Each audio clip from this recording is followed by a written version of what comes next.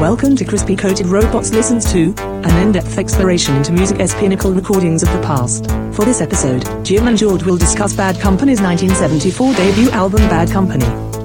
Hey, it's Jim. And it's George. Welcome to Crispy Coated Robots Listen to... Bad Company. Bad Company. Bad Company. Bad. And we're talking about the Bad Company album. Not Talking about their debut. Not the other albums. Not Rough Diamonds. We're talking about Bad Company. Bad Company. 1974. Bad Company's debut album. It's the first album released on Led Zeppelin's Swan Song record. Sorry, I was doing the radio ad Swan for Song. Swan Song presents Bad Company. Bad Company. But it had been kind of a pet project of Zeppelin's manager, Peter Grant. And did he know the band? Did he see the band live? Did he say you guys should record an album? What's the whole thing there? I think it was just kind of expanding that, that label, getting acts that could do. What's interesting, of course, is later on, after spoiler, Bad Company disbanded for a little bit in the 80s, and Paul Rogers, the singer, went with Jimmy Page. To do the Firm, right? To do the Firm for a little bit. So I forgot about that. But That's they right. came back in the 2000s and everything with him now. And that's one album I haven't, I've thought about in a while. The Firm. They had some good stuff. Radioactive. That's right. But we're talking about Bad Company. And then the Honey Drippers. That's what. Yeah, we're like totally off. Yeah, we're off that. Right but I guess the message here is they were trying some new things in the late 70s and 80s. But this is from the mid 70s. Yeah, and this in the book 1001 Albums You Must Hear Before You Die. It's in there, certified 5 times platinum. The band, it's kind of an interesting mix. They're kind of all from other bands. So you have 2 members from the band Free, Paul Rogers, and he's the singer, and Simon Kirke, who played drums. Then you have Mick Ralphs, the guitarist, and he was from Mott the Hoople. Yeah. And finally, a bass player from King Crimson, which is just an amazing band, Boz Burrell. So I did not know this. And then, of course, we got to mention Free had the huge hit All Right Now, which still plays this day on classic rock radio. Very distinctive Paul Rogers, his voice. vocals. Yeah. Went on to sing with Queen for a little bit. Did some stuff with Queen. You're correct. After Freddie Mercury passed away. You're correct, sir. So there you go. So okay. Well, thank you. Thank you. So I'm not lying. And this album is just pretty much got a good mood to it. Good songs, a couple of hits, pretty solid. So I mean, they kick off with a hit, "Can't Get Enough." Can't Get Enough. Their first single, and both the first and highest charting single for the band of all time. Honestly, really, yeah. This one right here, "Can't Get Enough." Can't get enough, of course, of your love. Can't get enough of your love. Yeah, let's just play it. Did that sound like Paul Rogers? Yes, it did. Really? No. Oh. The staff at Crispy Coated Robots and Circus Joe Productions deeply and sincerely regret that hosts Jim and George are too cheap and financially insolvent to fork over the necessary funds for the music licensing for this episode. Should you decide, as we have, that their lack of commitment to this cause has put a proverbial burr under your saddle, and you want to hear the tunes discussed, please visit the hyperlinks provided in the episode notes. We apologize for this neglect and wanton travesty of a presentation. But seriously, what did you expect? Now on with the show. All right, Can't Get Enough. That's a great opener. I love the bass movement and the drum fills. So, Jim, this song was a carryover from Mick Ralphs when he was with Mott the Hoople. He wanted to have it as a Mott the Hoople song, and they rejected it. Either the label did or the band. It never. Wow, never got. So that and in Mott the Hoople, they had the hit "All You Young Dudes." That was like their main hit. Yeah, but that was written by David Bowie. That's a David Bowie song. So why wouldn't they do this song? I guess I don't have. Maybe it sounded completely different, their version. I don't know. We're going to talk about Mott the Hoople though on another song. Okay, but I don't know. I don't have an answer. Okay, but this song, it definitely is a staple of classic rock radio, wouldn't you think? They Can't Get Enough. I mean, we just played, yeah. And I think with that whole Paul Rogers, the voice is just mixed with that great drum beat. It's just something to it. All the elements are just working there. The bass, the drums, of course, the guitar. It is. I hesitate to say this because I know somebody will say, "No, it's not," but just a perfect rock song. No, it's not. Exactly. Sorry, I was the guy. No, but everything does its job. It's in the pocket and it's solid, and it's not a song that's changing the world or anything, but it's a good little rock song. It rocks steady. It says a rock steady song. Well, actually, Rock Steady is number 2. Oh, it's the number 2 song. Okay, nice little riff on the tune here. And the song, check it out. It'll kind of build, and the vocals get more dynamic. So it rocks steady, and not to be confused with the 80s hit by the group The Whispers, Rock Steady. This is a completely different song, and it's the Crispy Coated Robots. Listen to Bad Company's Bad Company. Rock Steady. Please pause the device player now to review the audio file link in the show notes, if you're into that kind of thing. We now return to Jim and George. There you go. George is rocking steady. Jim. You're rocking steady in your chair steady. over there. That's pretty nice. Wow, that's pretty good. So that's the number 2 cut from Bad Company's Bad Company, the debut album we're listening to today, as the Crispy Coated Robots listen to. And next song, this is like classic Bad Company. This is like it set the table for, okay, we got Can't Get Enough. That's cool. But this song had some like great piano. I'm talking, of course, of Ready for Love. Yeah, and kind of a more somber thing with the vocals, and a real place for the bassist to kind of show off into these nice slow rhythms with the piano. So yeah, I'm ready. Well, hold on. We got to talk about the song real quick, because you and I, you were in it a lot longer than I was. There was a Christmas parody band that we were in called Cameron Mannheim Steamroller. Yes, Matthew Stevens, R.I.P., wrote a song called "Ready for Lunch."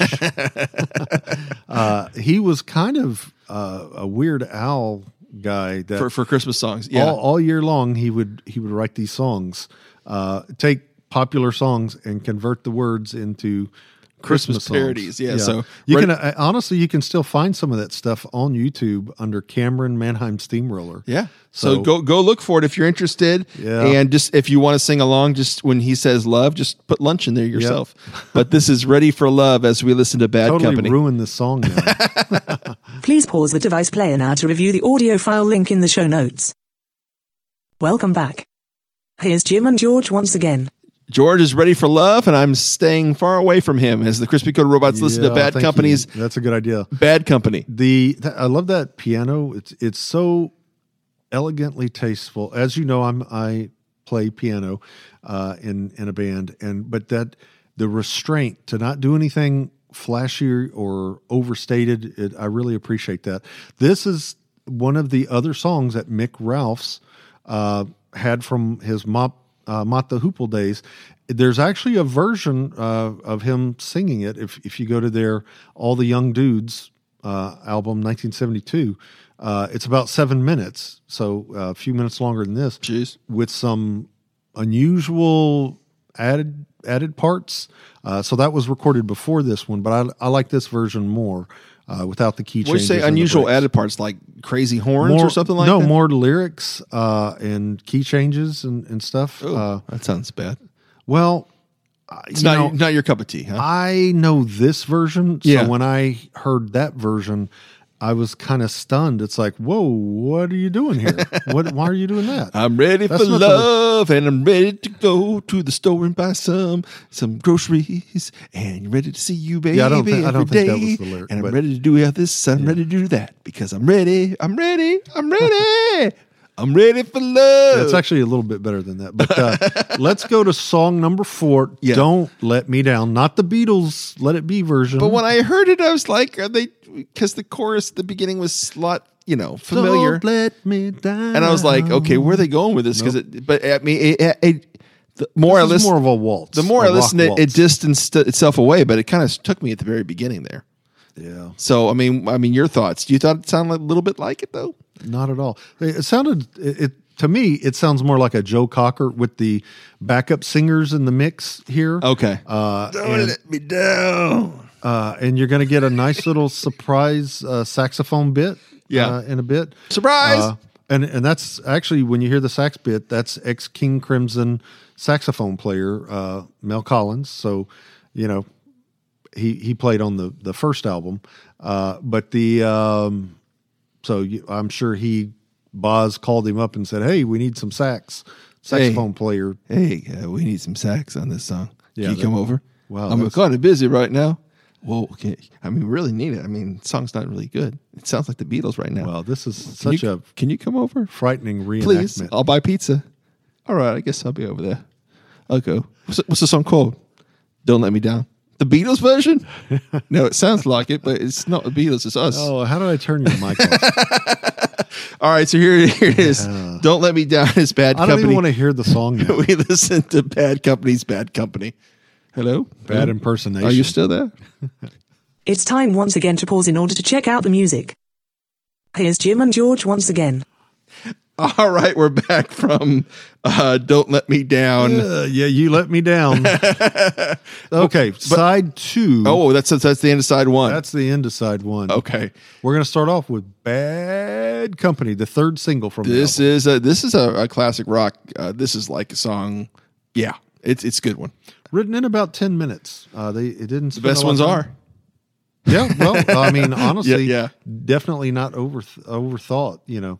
So wait, did they have the name of the band before the song, or did the song come after the band?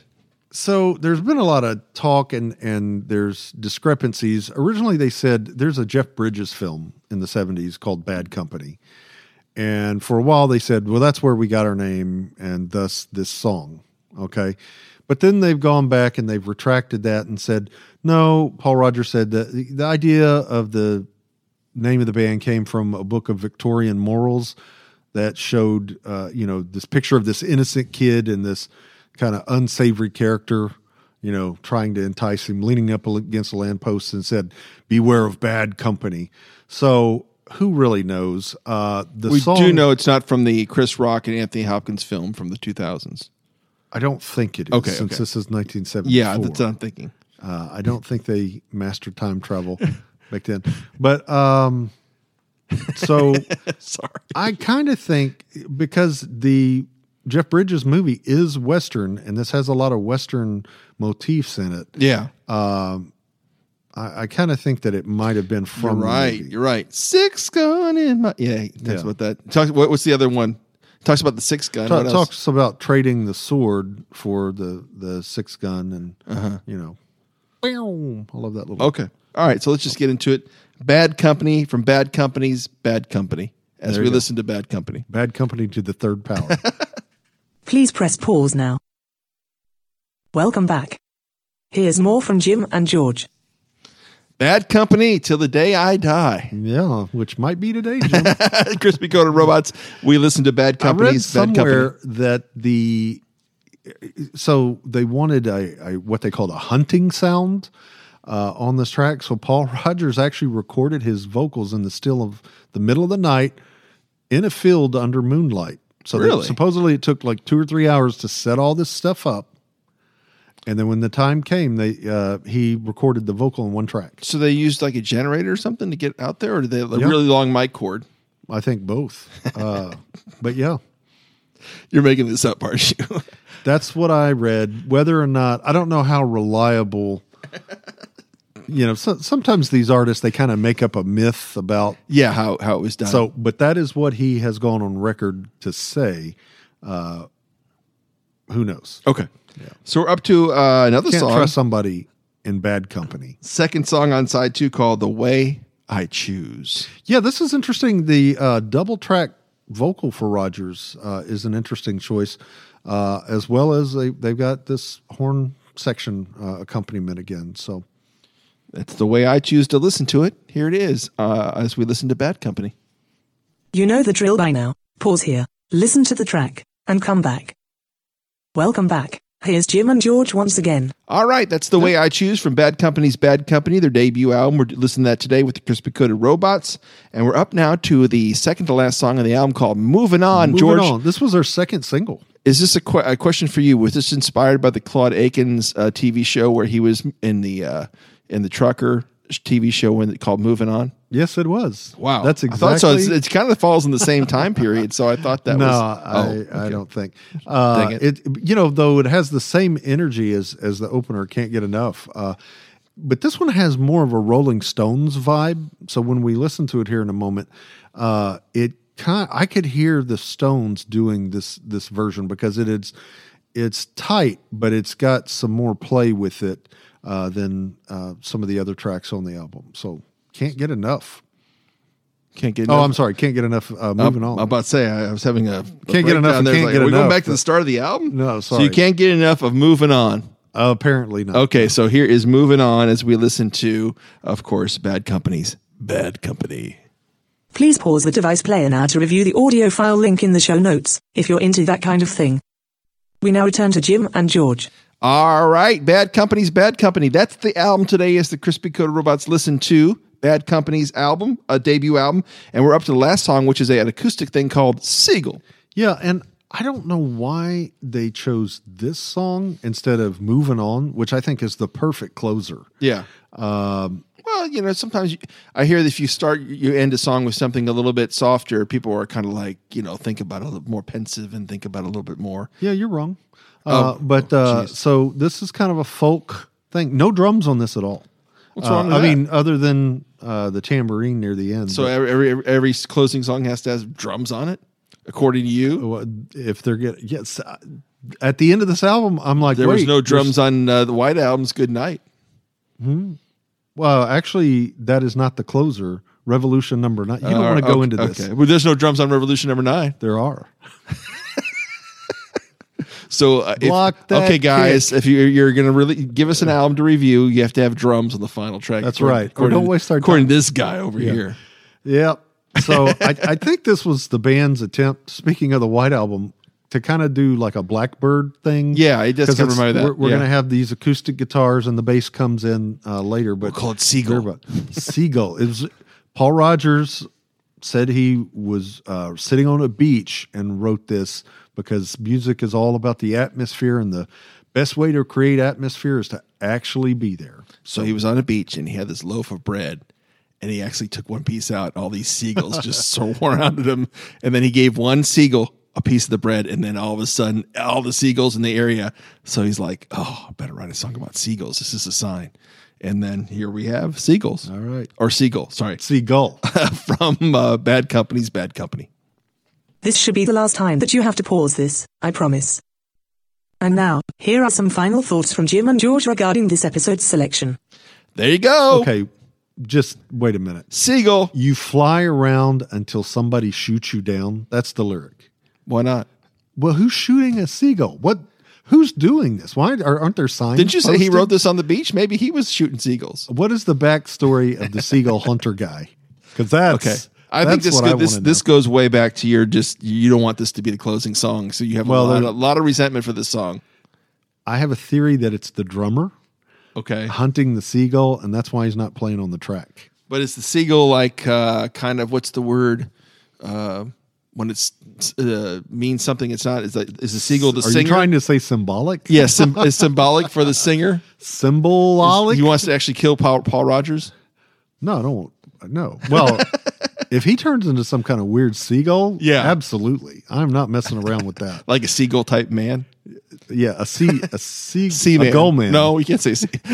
All right, we're way off. Anyways, it's a good album. Despite seagull hunting maniacs. We hope you enjoyed Bad Company's Bad Company. We hope you enjoyed our Bad Company today. Was that from, this is from 1974, you said, right? 1974. So quite an interesting year for this album to come out because you have, the end of the Beatles, you got bubblegum kind of stuff going on with the Osmonds and, this is like a hard rockin', but the thing about it is it's not like too hard rockin'. I mean, it's got pop elements to it. They wanted to be, when we're talking about Peter Grant, Led Zeppelin's manager, this is like Zeppelin light. It's very popish. It's very conducive to that market, but it does rock enough to be on the swan song level. And one of the best albums of all time, according to George's facts at the very beginning of this episode. So we hope you... Very solid album. Just the placement. The last two songs need to reverse. Yeah, you have a problem with that. Yeah. We appreciate you listening to Bad Company's Bad Company. We do this all the time. We do this with review albums. If you want to go check out the albums we've done already, go to crispycoatedrobots.com, and you can also check out our podcast shows. We release a podcast every single Tuesday. Yes, we do. Yes, we do. So there you go. That is the show for today. All right. Well, until next time, be kind, be well, find a way to invest yourself into others, and don't hunt seagulls. It's illegal. This program has been a meaningless amalgamation of crispy-coated robots under the direction of Circus Joe Productions. Copyright 2020. All rights reserved. Copies of this broadcast transcript are not available, because you should have been paying more attention to the show while it was playing. You only have yourself to blame for that. Email Jim and George at crispycoatedrobots@gmail.com to inform them of what they got wrong, and all the parts that you liked, in the event that such a thing like that occurred. And finally, be sure to check out Crispy Coated Robots on their free weekly podcast available every Tuesday at crispycoatedrobots.com or wherever you listen to podcasts. The future is counting on it.